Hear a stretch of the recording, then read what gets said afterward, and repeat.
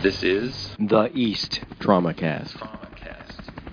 With your moderators, Ross Madback, University of Florida, Jacksonville. Dave Morris from Intermountain Medical Center in Salt Lake City, Utah. Carrie Valdez from Covenant Hospital in Saginaw, Michigan. And Matt Martin from Madigan Army Medical Center. This program brought to you by the Online Education Committee of the Eastern Association for the Surgery of Trauma. Advancing science, fostering relationships, and building careers. Hello and welcome to another episode of the East TraumaCast series. I'm your moderator, Ross Madback. I'm an assistant professor of surgery at the University of Florida in Jacksonville, alongside Dr. Dave Morris, who is co-moderating today. Dr. Morris, whom you all know, is an acute care surgeon at the Intermountain Healthcare outside of Salt Lake City. Thanks for joining us, Dave. Thanks for having me. It should be great. So we're going to discuss acute mesenteric ischemia, a relatively uncommon condition that we encounter as acute care surgeons, yet it's considered a surgical emergency that's associated with very high mortality, and that really hasn't changed in the last 3 decades despite advances in critical care and technology and various diagnostic modalities. In fact, the 30-day mortality ranges from 32 to 80% depending on which series you look at. And the wide variation can be attributed to the diversity in presentation, delayed diagnosis, and associated comorbidities of the patients that present with that condition. Arguably, the key prognostic factor for acute intestinal ischemia is early diagnosis and prompt treatment, making early recognition of mesenteric ischemia crucial. Really excited today to have Dr. Mike Seiss as a guest. Dr. Seiss is a true household name, as they say. He's the past trauma medical director at Scripps Mercy Hospital in San Diego, and he's the current chief of the medical staff there. He earned his medical degree at the University of Rochester School of Medicine and completed his residency and fellowship training at the Naval Medical Center in San Diego. He's board certified by the American Board of Surgery and Surgery, Vascular Surgery, and Critical Care. So he's a true triple threat. Thank you so much for taking the time to be with us, sir, and thanks for your service. Well, thanks for inviting me to join you. I look forward to the discussion. So we haven't really made any major strides in improving outcomes when it comes to mesenteric ischemia. Most papers quote the mortality rate as high as 50%. Why do you think that is? Well, I think, unfortunately, mesenteric ischemia is a downstream result from significant comorbidities. If you look at the traditional breakdown, if you look at everybody who gets mesenteric ischemia, there's still about 40 to 50% of them who are atrial fibrillation with a cardiac source embolism, which lands in the superior mesenteric artery. It's interesting. The flow characteristics coming out of the heart are fairly stable. So if you have a chunk of clot at 8 o'clock look at the atrium where the clot forms, if it's set in one part of the atrium, it'll always go to the same place. A third go to the upper extremity and brain, a third go to the lower extremity, and a third go to the gut. And it turns out that the angle of the superior mesenteric artery is just right for that embolism to just slide right down and lodge just distal to the takeoff of the proximal jejunal branches and distal to the takeoff of the middle colic. And so the typical distribution of ischemia from proximal jejunum to hepatic flexure is still probably across the board the most common cause. Well, as trauma critical care surgeons, we see a different perspective. We frequently are taking care of folks we're called to see in the medical ICU who have all sorts of cardiac mortality, cardiac morbidity, all sorts of problems. Often they're on pressors because of their sepsis or whatever. So we see more small vessel occlusive disease. And then there's another group who are walking around with pre-existing mesenteric artery atherosclerosis who, for one reason or another, finally get to a critical point where they thrombose whatever vessel is remaining open, and despite the presence of pre-existing collaterals, they get into trouble. So there's a whole spectrum. The problem is there's almost always delay in diagnosis, no matter how they present. Unless one of our emergency medicine colleagues has a patient atrial fibrillation who comes in with a classical pain out of proportion to findings, and they do an early CT scan with contrast, and they see it on CT scan, there's almost always a delay. And as trauma critical care surgeons, we don't often get called to see those folks. Our vascular colleagues get called. So from the perspective of our practice and our colleagues, it's usually somebody who's already sick, who's already in the hospital, or has a bunch of other problems that we get called to see. So it's a tough group of patients to care for. Say we're seeing a patient in the emergency center. If we happen to get called, or one of our emergency medicine colleagues, what sort of clinical factors should arise suspicion if somebody comes in with abdominal pain? Well, that's a great question. And in fact, I went to the literature to look at the perspective from the emergency department.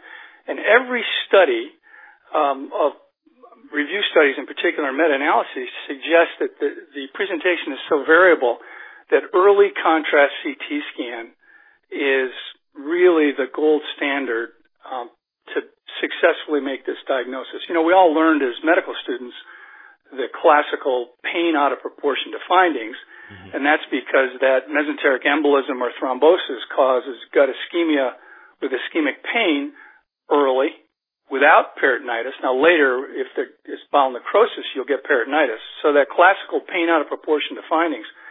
Another thing that's pretty clear in the literature, profound leukocytosis is very common. In fact, I teach my surgery residents on the trauma critical care service. Whenever you see a white count in the 20s, over 20,000, always make sure the mesenteric ischemia is on your differential. Obviously, somebody with pre-existing atrial fibrillation, somebody with diffuse peripheral arterial disease, heavy smoker, et cetera, you have to kind of bump it up your differential list and keep it as a suspicion. So, Dr. Sayce, you mentioned the concept of delay, and I'd like to hear your thoughts about, do you think, where does the delay really come? Is it making the diagnosis? Is it in transferring these patients? Is it in sort of acting to do the right thing, or dilly-dallying around with maybe different studies and things like that? Because I feel like I've seen all types of delay in these cases. And also what I'm interested in is kind of what is the effect of transfer and regionalization. There's some systems that like to sort of, transfer their more complex cases. So all of this kind of plays together, but may not be the best thing for these patients, obviously. What are your thoughts on that? I think you've really answered your own question. It's all of the above.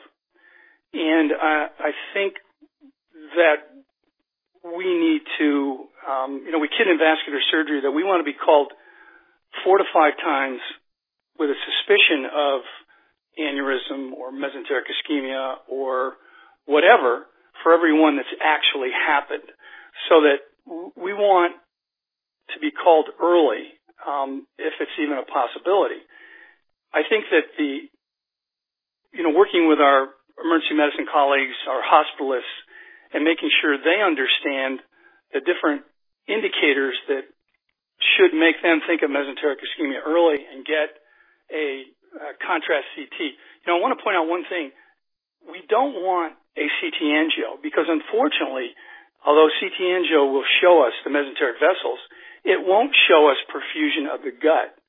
And a standard contrast, IV contrast CT of the abdomen and pelvis will show us the vessels and will show us if there's changes in the intestinal wall that make us suspect maybe small vessel occlusive disease or mesenteric infarction. So I think getting out there with our colleagues who see these patients first. I work at a center that's a tertiary referral center and cover a variety of different hospitals through transfer agreements for vascular emergencies. And the last 4 or 5 that I've seen, at least half of them have been transferred in. But fortunately, the other centers are very quick to do CT scans and very quick to make the diagnosis. And the delays have been in my own center, where somebody got admitted to the hospitalist service with vague abdominal pain. They didn't do a CT scan of the abdomen, or they're sick on the medical ICU with bad pneumonia, sepsis on pressors, and start to develop distended abdomen, acid-base imbalance, and by then it's often infarcted bowel we're talking about. So I think we need to be out there discussing with our colleagues. Call us early whenever you're even beginning to worry about could this be mesenteric ischemia. Yeah, that's a great point. I think with the imaging, just to expand on that, is that it's almost protocolized now that oral contrast isn't necessary, which a lot of our emergency medicine colleagues skip because of throughput and expediting workup. But, oftentimes it's a waste of time because it won't get there, and it's not really feasible in a patient like the acute mesenteric ischemia patient. So CT with IV contrast only, not a CT angio.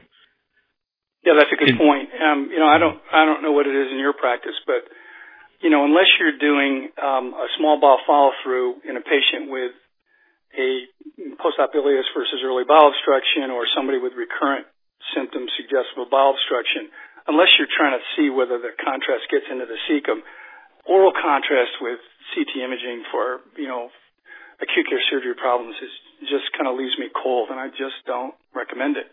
Mm-hmm. Hasn't really provided the kind of discretionary information that we can act on. You mentioned the leukocytosis. We put a lot of stock in lactatemia as well.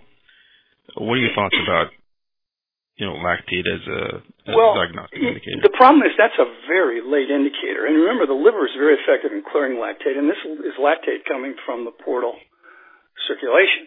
So by the time you get a lactate that's significantly elevated, you've got dead bowel, or bowel that's saying, I'm about to die.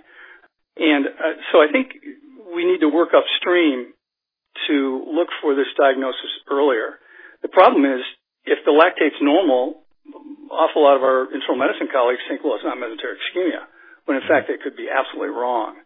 And again, that leukocytosis, whenever I give a talk, I kid the residents, and, I've given a talk at the AAST on mesenteric ischemia, and, I remind folks that you probably only remember 10% of what you hear in a lecture. So I tell them 10 times, if you see a white count 20,000 or above, put mesenteric ischemia at the top of your list. And the reason is it'll set up a early recognition pathway that will help you actually save lives. Remember, that terrible mortality rate, which you're right, when you introduced this, hadn't changed in 30 years, even 40 years. It's still as high as 80% once there's dead bowel. Now, it can be as low as 20% if you make the diagnosis early and get that embolism out, or get that acute ischemia from a tight mesenteric artery in which you can put a stent, or a celiac in which you can put a stent. It can be as low as 20%, but that's still a pretty high mortality. So the game is won by early recognition, and then obviously appropriate backup by vascular specialists who know how to get the job done. So the same patient, in a small rural hospital, community emergency medicine department, with a white count of 24, you get the CT with IV contrast. What are the findings that you're looking for that would clue you in to make the diagnosis? Well, I think we've all been familiar with that, cutoff of the superior mesenteric artery, basically just below the pancreas, from a lozenge-shaped embolism out of the heart.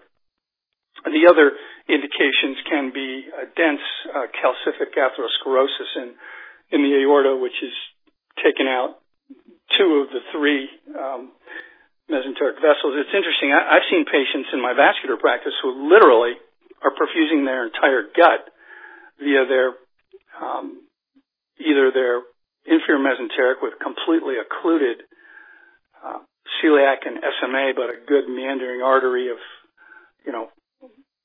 arc of Vreeland or Drummond collateral from inferior mesenteric up. And I've even seen patients who literally are perfusing their entire gut through their hemorrhoidals, through the hypogastrics, if it's happened slowly and it developed collaterals. The problem comes when they have acute on chronic occlusive disease, where they've actually thrombosed a tight superior mesenteric or celiac artery. It's usually the superior mesenteric that goes. The other problem is somebody who has cardiac disease, has low output because of acute myocardial infarction or congestive failure, and now they're in trouble because the collateral flow suffers from the decrease in overall cardiac output, and now they've got ischemia without having fresh clots. So it's complicated, but again, getting that diagnosis up on everyone's differential list, when there's pain out of proportion with the findings, when there's a profound leukocytosis, it's probably the best thing we can pass on to our colleagues in the emergency department and the hospitalists and our pulmonary critical care colleagues taking care of these folks. Now, in terms of the transfer, I think as a vascular specialist, I try to reach out to everybody with the idea that call me early. I'm happy to look at your images. I'm happy to talk to you about what's going on. So, for instance, just yesterday, I had a fellow I'd done a stent graft repair 14 years ago for abdominal aortic aneurysm, who showed up with abdominal pain, congestive heart failure, and they were worried about his aneurysm. Well, I'd been following him with serial CAT scans, and I knew his aneurysm was fine. But it was reassuring that my emergency medicine colleagues were calling with that concern early, and sure enough, it was congestive heart failure. We got him tuned up, and he did better. On the other hand, about 2 months ago, a woman shows up with vague abdominal pain, weight loss, and they're treating her for either biliary tract disease or gastritis. She gets admitted to the internal medicine service hospice. On day 4, they get a CAT scan, which shows complete occlusion of the superior mesenteric and inferior celiac artery with inferior mesenteric artery collaterals. And she was suffering from classic mesenteric angina, fear of food, weight loss that had been going on and had been seen as an outpatient and then as an inpatient for quite a long time. She ended up having a very complex reconstruction and ultimately succumbed to her overwhelming comorbidities a good 2.5 months out from reconstruction. But the reconstruction was successful. So again, it's such a complicated group of patients that part of our successful management is making sure our colleagues know to call us early and call us often.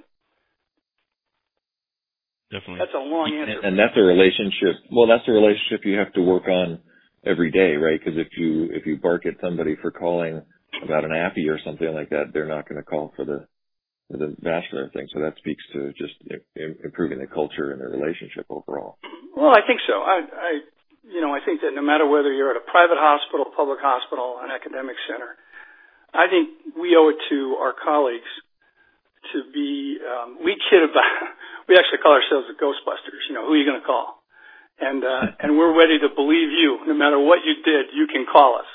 I think, I really believe that we are a unique group of colleagues that anybody should be able to call for anything in the hospital.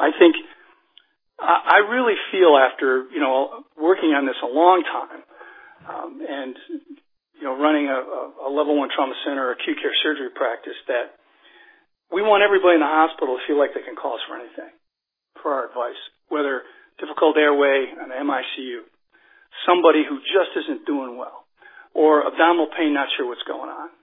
And I really believe that for us to be successful and own the franchise of taking care of the sickest patients, we already own the franchise for trauma. We need to own the franchise for acutely ill patients who may have surgical disease. And that's by showing up. Being there, helping things get expedited. If the guy in congestive failure with abdominal pain from, that and not anything else, we help call the cardiologist and the pulmonologist and make sure everything's okay.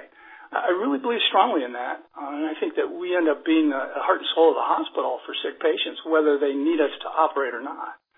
And I think that that's the best way to get the best outcome for our patients. And, it really improves our brand, if you will. It's well said. Very well said. Absolutely. So you touched on another point, Dr. Seiss, about sort of subcategorizing the two major types, occlusive, non-occlusive, and it's further classically described as 4 separate types. Can you kind of tell us, which one's more common, which one's more lethal, and can we actually distinguish the etiology based on the presentation? Well, that's a great question. There are the 4. There's arterial embolism, usually cardiac source. There's the atherosclerotic occlusive disease. There's the small vessel occlusive disease, but there's an emerging group that's very important, and often we're involved in the sequelae, and that's venous thrombosis, mesenteric venous thrombosis, DVT of the portal system. And every one of our acute care surgery services, sooner or later, sees someone who, usually because of a delay of diagnosis, ends up with extensive intestinal infarction from the intestinal equivalent of phlegmasia ceruleus dolens, and that is venous congestion, which results in tremendous tissue loss, vasoconstriction, and bowel necrosis. And often, we're stuck with somebody with short gut syndrome because by the time we see them, it's been so delayed that they're basically as mesenteric venous infarction. And I don't know if you guys have managed those patients, but they are sick, and they are tough to deal with. And again, it's a growing number of patients because of the fact that we're successfully treating cancer, because of the fact that there are a whole bunch of inflammatory diseases. We're now recognizing more and more folks with hereditary thrombophilia, hypercoagulable state. We're seeing, I think, more and more folks. It used to be traditional, it was only 10% of mesenteric ischemia. I think it's actually climbing closer to 15 to 20%. So, you know, up to 1 in 7 of folks with mesenteric ischemia actually have a venous thrombosis problem. It turns out that CAT scan is the way to make that diagnosis again. A halo sign in the superior mesenteric vein or in the pleural vein. You know, we're kind of amateur radiologists in trauma and acute care surgery. We look at a lot of scans. And I think that we need to learn to have the ability to make sure we're looking at not only those mesenteric arteries, but that we can actually see the veins. And things like portal hypertension with hypersplenism are one of the more common causes of mesenteric venous thrombosis. The perineoplastic syndrome with any kind of successfully treated cancer. I'm seeing it more often with folks, young women on birth control pills, and then obviously folks with factor V Leiden and the others. So I think we have to have an awareness when we're looking at these patients, because often we're the ones who are actually looking at the CAT scans, with or without, you know, the Nighthawk radiologist. Or we need to really focus on not just the usual targets we look at, but look at both the arteries and the vein and make sure there's not a mesenteric venous thrombosis. Now, just like the guy who shows up with a DVT in his leg, who's got a big blue swollen leg, you give him a high dose of heparin, not Lovenox, because Lovenox doesn't do the same thing. It doesn't coat the clot and turn down the vasoreactivity. Big dose, 10,000 or more of heparin, good hydration, NPO, and just like with lower extremity DVT, you put them on bowel rest, you hydrate them, keep them anticoagulated. And the vast majority of mesenteric venous thromboses that we get early don't need surgery. And they recover with, just like somebody with a DVT. They recanalize and get better. Mm-hmm. Now, just like any etiology, we have to have a high index of suspicion for bowel necrosis and operate early and operate often if we're worried about actual bowel ischemia and necrosis. Let's talk about management of the embolic and thrombotic etiology. So the mainstay clearly has been, surgical therapy. What other adjunctive modalities would you utilize? So you mentioned anticoagulation and then bowel spectrum antibiotics. Is there anything else we should think about before we get these patients set up to go to the operating room? Well, I think we get them to the operating room with the same rapidity that we take, any trauma emergency. We hydrate them, line them, give a big dose of heparin the minute you've made the diagnosis to help prevent further propagation. And again, one of the things that gets us in trouble with any kind of embolism is that venous thrombus mass has incredible vasoreactivity, and heparin immediately coats all circulating elements and the thrombus with the negatively charged ion of heparin and cuts down on vasoreactivity. That's why, for instance, you can save somebody with a pulmonary embolism with a big dose of heparin and relieve their right heart failure by turning down the vasoreactivity. Again, not Lovenox, but heparin. Get them to the operating room unless they don't have clear signs of ischemia and you have a vascular colleague or interventional radiology colleague who knows how to do not only good diagnostic angiography, but can actually extract clot. There's a growing body of information. There's only a few case reports. There's one recently from China where they've used some of these extraction thrombectomy catheters and have successfully cleared the superior mesenteric artery. That's not something that somebody ought to do for the first time on somebody with an embolism in their superior mesenteric artery. That ought to be somebody who can get it out within the first hour, or simply go to the operating room and do the classical exploration. The classical approach where you go just below the pancreas and the small bowel mesentery, find the superior mesenteric artery for an embolic clot, carefully make a transverse incision and use a Fogarty catheter to get the clot out. And then, close it up and wait. Wait at least 15 or 20 minutes with warm packs on the bowel. And if there's any question, do a second look. That's one of the first groups of patients in which we did, for all intents and purposes, a damage control laparotomy with a second look. So your operative approach, just to kind of expand on that a little bit, like your tips and tricks, you would make a transverse arteriotomy on this. Right. A couple of caveats. The first thing is, you make a big incision. And now, remember, you may well be called into the operating room by a general surgery colleague if you're, vascular capable, or, the guy who also has vascular skills, man or woman who has vascular skills, and they've operated on a patient who's got some dead bowel, and they're worried that there's a mesenteric embolism or proximal mesenteric artery occlusive disease. The very pattern of the ischemia or the necrosis will point to its origin. So again, if it starts in the jejunum with some proximal sparing and goes all the way up to hepatic flexure, that's probably an embolism in the superior mesenteric artery. If it's all the way from the ampulla, from the mid-duodenum to the splenic flexure, then that's probably a complete occlusion of the superior mesenteric artery. It can be patchy, it can be segmental, it can be ileocolic, sort of downstream if it's a small embolism. The best way to interrogate the arteries is either by palpating pulses or listening with a Doppler to make sure that there's good arterial tones. But, this is one where you got to call a friend. Call one of your vascular colleagues who's experienced with this. And, most of our general surgery colleagues will do that. The other thing is make sure you have a sense of who your vascular colleagues are. Unfortunately, with the modern realities of vascular training, an awful lot of our graduating vascular surgeons, if you're a surgeon in your 50s, there's a high likelihood that you did more open vascular than your graduating board-certified vascular surgery colleagues from their fellowships. So make sure you have someone on your team who knows how to do open surgery.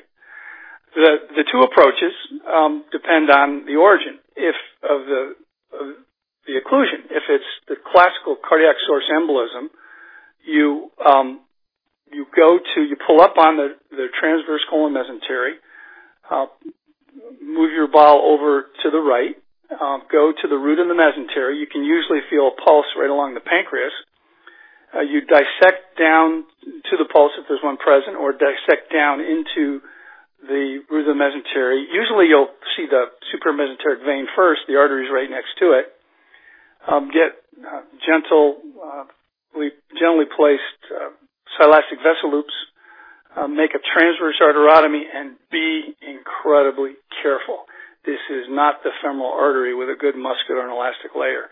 This is a very fragile artery, and despite a lot of experience with this, I've had to completely bypass that artery because it fell apart trying to fix that transverse arteriotomy that, even in pulling on the Fogarty catheter, make sure when you pull the Fogarty catheter out, you don't pull it against the artery because you'll tear the artery.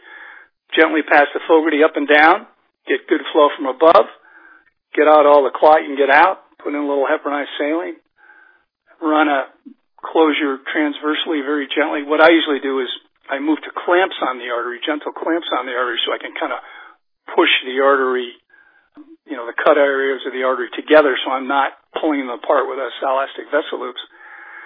Close it up and then watch and see what happens with the bowel. What we usually do, the old days we'd say take a smoke break, but that's not kosher anymore. Pack some warm laparotomy packs on the bowel, take the Buckwalter or the Omni retractor blades out and walk out and have a cup of coffee for 15 minutes and then come back and take a look. If not, you're looking at is it better? You need to walk out and walk back in. Let the anesthesia catch up if they need to and make sure. Now, the other situation where you think you have a proximal occlusion, you can still try the Fogarty catheter gently, but generally it will not go proximally. You will not get flow. That's a tough group of patients. If you're experienced with it, the best operation is an antegrade bypass from the aorta behind the crura of the diaphragm with a graft sewn end to side to the aorta and then end to side to the superior mesenteric artery.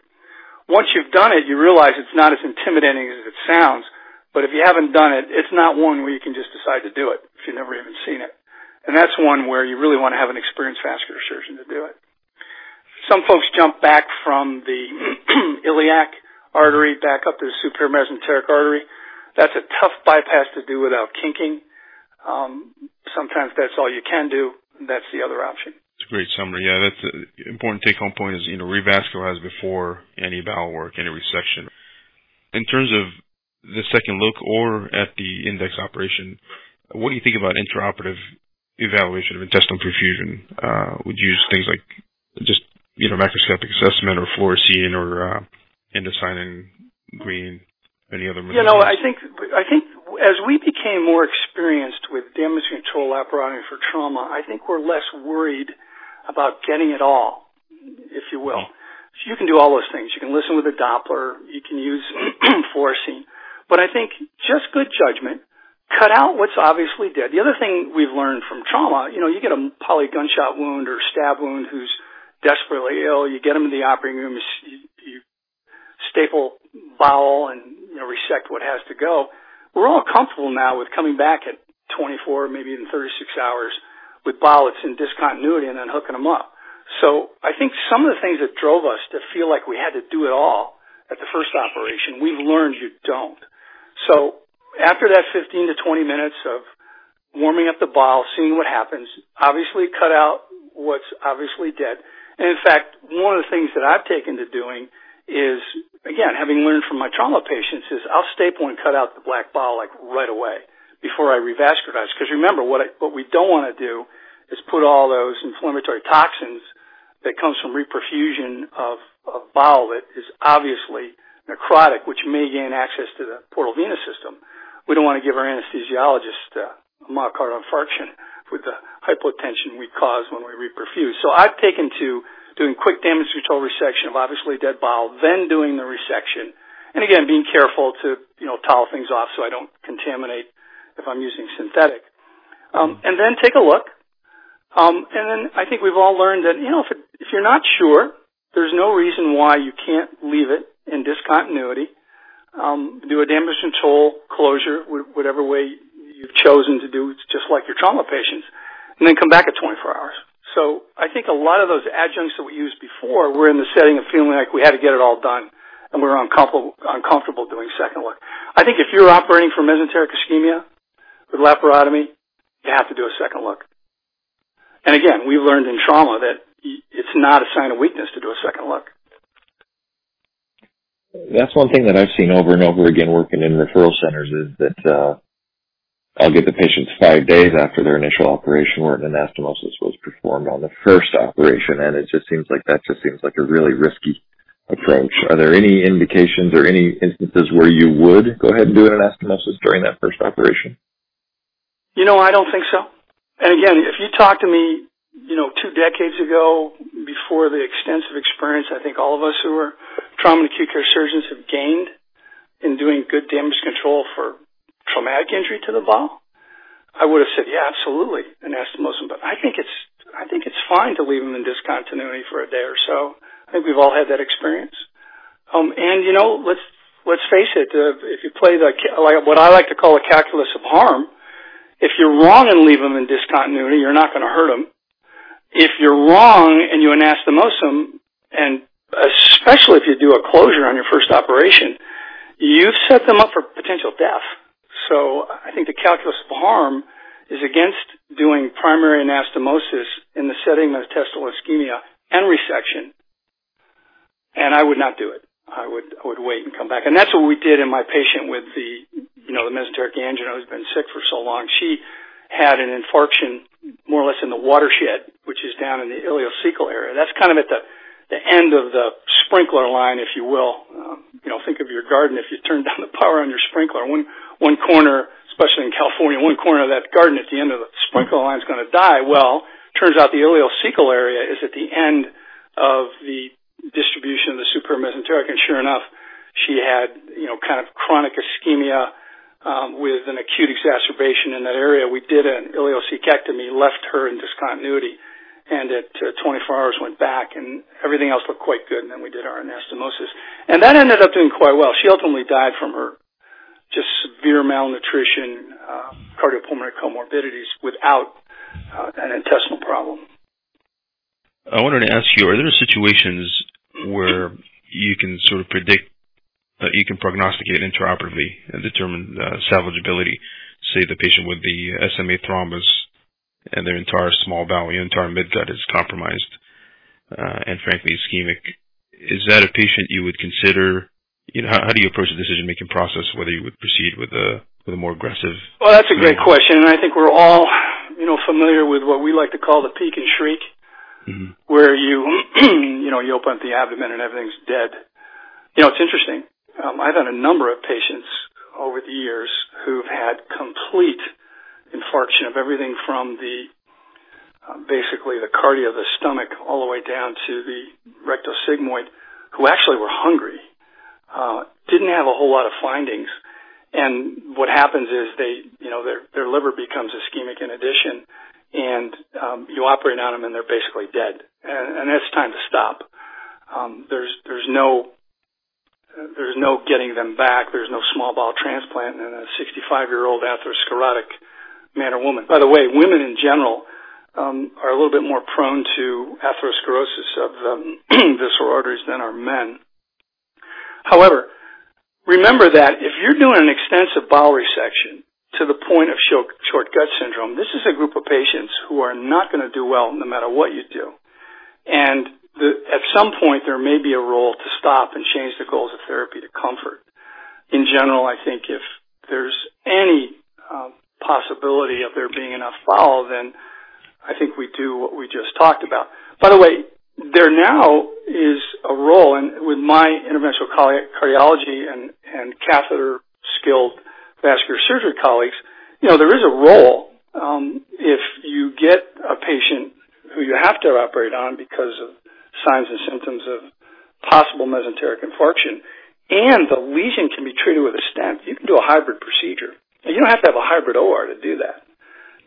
Take your patient up to the OR on a fluoro-capable table, and with a digital C-arm and, willing colleagues who are capable and a set of catheters, you can do that.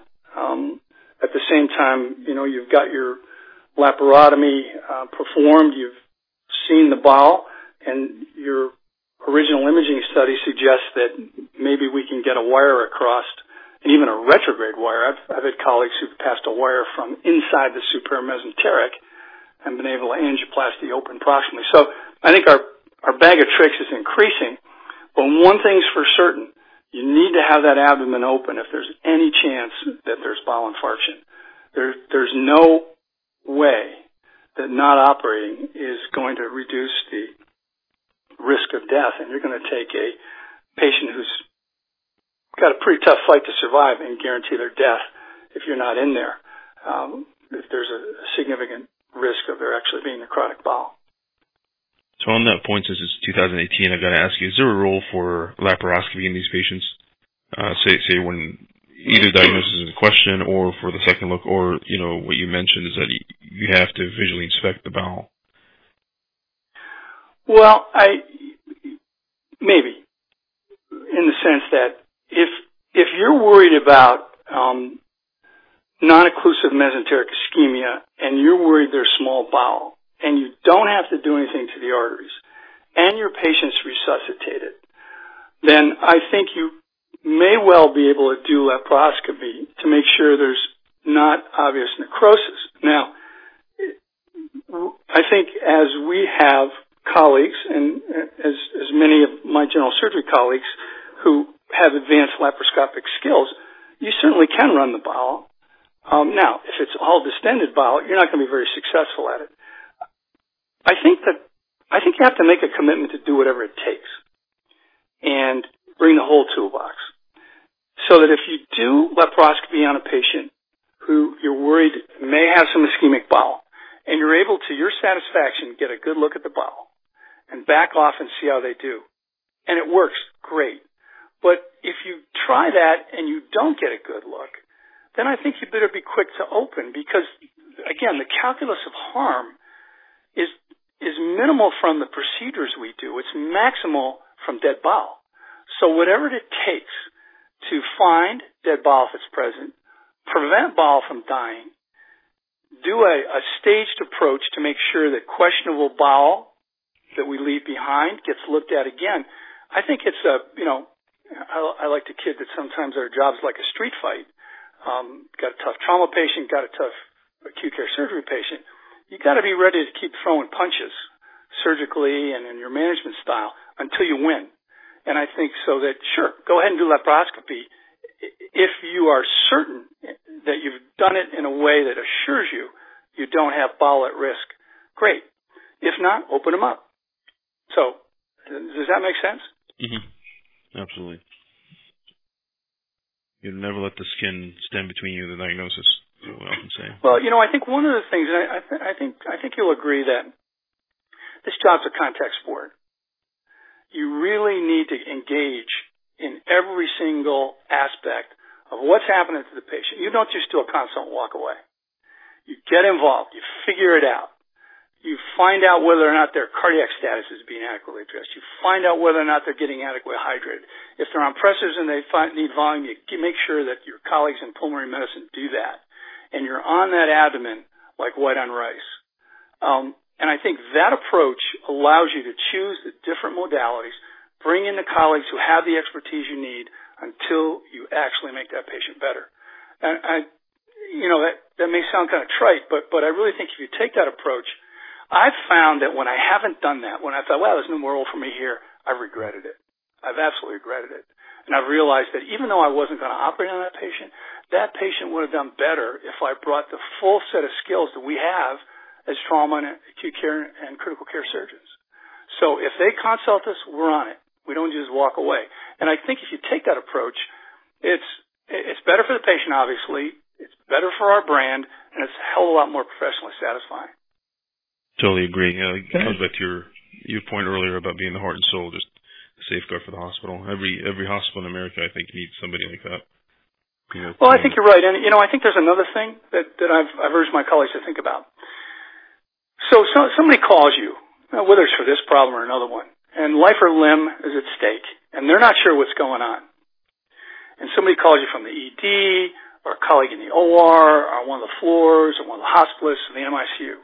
When you show up, is it going to be, he or she's here, it's going to be better, or, here they come. What are they going to yell at me about now?